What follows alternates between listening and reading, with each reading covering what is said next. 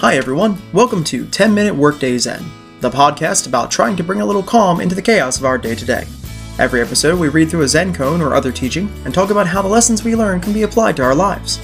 I'm your host, Chris Aiken, and today we'll be talking about learning to breathe to promote calm and clarity. This is part 1 of a 3-part series related to today's koan where we explore breathing techniques. Today's koan is titled, A Cup of Tea. Nanin, a Japanese master during the Meiji era, received a university professor who came to inquire about Zen. Nanin served tea. He poured his visitor's cup full, and then kept on pouring. The professor watched the overflow until he could no longer restrain himself. "It is overfull, no more will go in." "Like this cup," Nanin said. "You are full of your own opinions and speculations. How can I show you Zen unless you first empty your cup?" Unless you have achieved enlightenment and Zen mastery, there are a lot of thoughts running around your head on any given day at any given moment. Did I wear the right clothes? Does my hair look okay? Why do I have to go to work? Why don't I get paid more? Are my kids doing well in school? Am I doing well in school? Am I a good person? Am I a healthy person? These thoughts are always swirling around over and over again, bumping into one another, so your thoughts are more a maelstrom of ideas than a stream of consciousness. This seems to be the normal human condition for a great many of us, and the reason is because our cups are just over full with the thoughts and opinions we spend years building up. So as we age, we become less able to add new ones, let alone consider the ones we see from other people. The things that let you calm your mind and pick through the constant swell of thoughts, often worried, harried thoughts at that, are the same skills you use to push through a challenging situation in life and to learn. It all starts with breathing. Generally, our breathing follows our thoughts. When you're feeling anxious or aroused mentally, your body speeds up the usage of oxygen, causing your breathing to become shallow and fast. When your body relaxes, your breathing becomes slow and even. I'm sure you've experienced this many times in your life, just like I have. But the neat thing is that the reverse is also true. You can actively calm your mind by controlling your breathing first and letting the mind follow after. As you may recall, I own my own gym, and so a good analogy I want to share for how important it is to control your breathing comes from exercise. When you work out, breathing properly is kind of a big deal. The more even you keep it, the better you'll perform since your body is getting the oxygen it needs to function at a high capacity. Scientifically, we can measure the VO2 max for an athlete to determine how much and how well they're using the oxygen they breathe in. The better an athlete is at controlling their breath during exertion, the higher their performance tends to be. These same athletes also tend to fall into a mental state of high performance where they don't even have to think about what they're doing in order to do it well. Their personal virtuosity becomes reflexive, indicating an incredible degree of skill and mastery. Learning to breathe lets you harness this in other areas as well by calming the mind and letting it simply be great at what you're doing. When we want to calm the mind, we measure how fast and deep the breaths feel as they're taken in. The more controlled they are, the more calm you become. So what we're going to do is talk about 3 different ways to get your breathing under control. This first method is called equal breathing. It's a very simple technique where you inhale at the same rate as you exhale, deliberately controlling your breath.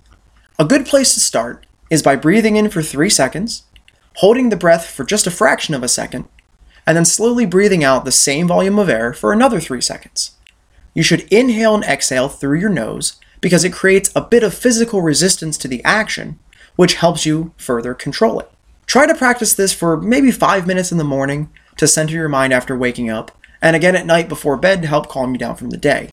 You can set a timer and then focus on nothing but breathing for that time, and don't worry about it being perfect. If you lose track, just reset and start a new breathing cycle. Once your time is up, move on with your day or go to sleep. As you get better, you can increase this to 10, 15, 20 minutes of practice.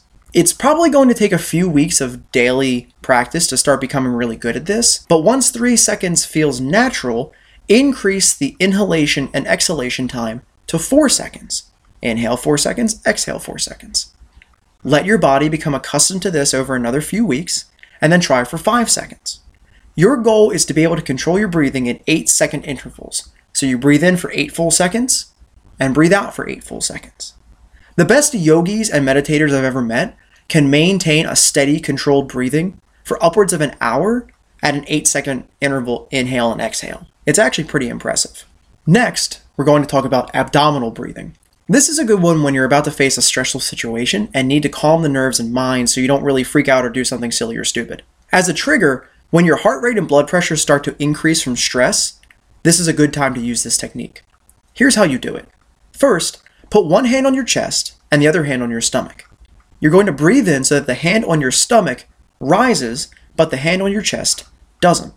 This means you're breathing downward into your diaphragm instead of into your upper lungs. Breathe deep until you feel a stretching sensation, and then exhale. Your goal is to get 6 to 10 deep diaphragm breaths like this every minute for about 10 minutes. You can start with 5 minutes if 10 minutes you start to lose track of what you're doing. This is a very similar exercise to equal breathing, but instead of the focus being on the timing of the individual breaths, it's actually on the depth of the individual breaths. You can also combine equal breathing and abdominal breathing techniques by doing 5 to 10 minutes of controlled inhaling and exhaling in the 3 to 8 second interval windows we discussed before, focusing on keeping the breaths deep, low, and timed all at once. So you'll do your 3 seconds in, 3 seconds out, while breathing down into your stomach. This doesn't sound like a big deal until you actually try it. It's great for focusing because it requires a lot more concentration than you would expect. The last technique I want to share is called alternate nostril breathing. This one's really interesting. Basically, you're following the same pattern as with equal breathing. You inhale for anywhere from 3 to 8 seconds, and then you exhale for anywhere from 3 to 8 seconds. The difference comes in how you actually do it. You start in a comfortable position. For you, that might be standing, sitting lotus style, sitting up straight in a chair. You shouldn't be so comfortable that you're likely to fall asleep, but you should be comfortable enough that you're not constantly distracted by how uncomfortable you feel.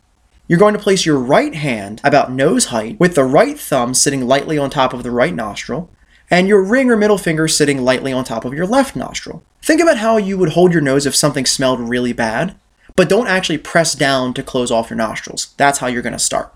Press down your thumb to close off your right nostril and inhale through only the left side of your nose for 3 to 5 seconds. At the top of the breath, you're going to hold the air in, release your right nostril, and press down to close off your left nostril. Now you'll breathe out for the same amount of time, 3 to 5 seconds. Your breath will have come in the left and then exit it through the right part of the nose. You'll continue this pattern for 5 minutes. This is really interesting because this exercise seems to work almost the opposite of equal breathing physically.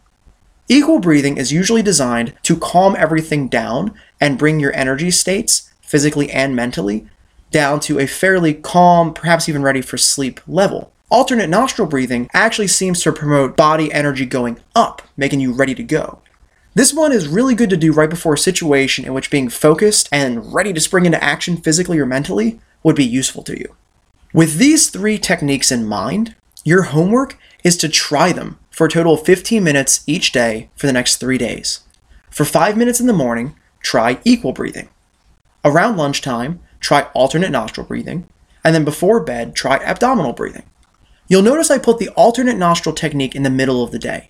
It's because since it's a technique geared towards stoking your energy rather than promoting a physical calm, you should try switching the timing, but keep that one midday or early in the day. You don't want to get super excited right before bed. And I definitely recommend switching up the order of when you do things, because you might find that you're better at equal breathing during one part of the day, and you're better at alternate nostril breathing during another part of the day. So that's it for today. Thanks for joining me on 10-Minute Workday Zen. I hope I've given you some food for thought and brought a little calm to a hectic day. If you like this podcast, please take the time to leave us a review on iTunes. We depend on our listeners to help us make the show better and to bring it to other ears that can benefit from the stories we share. This podcast is produced by Aiken Entertainment. Music is by bensound.com. All rights are reserved.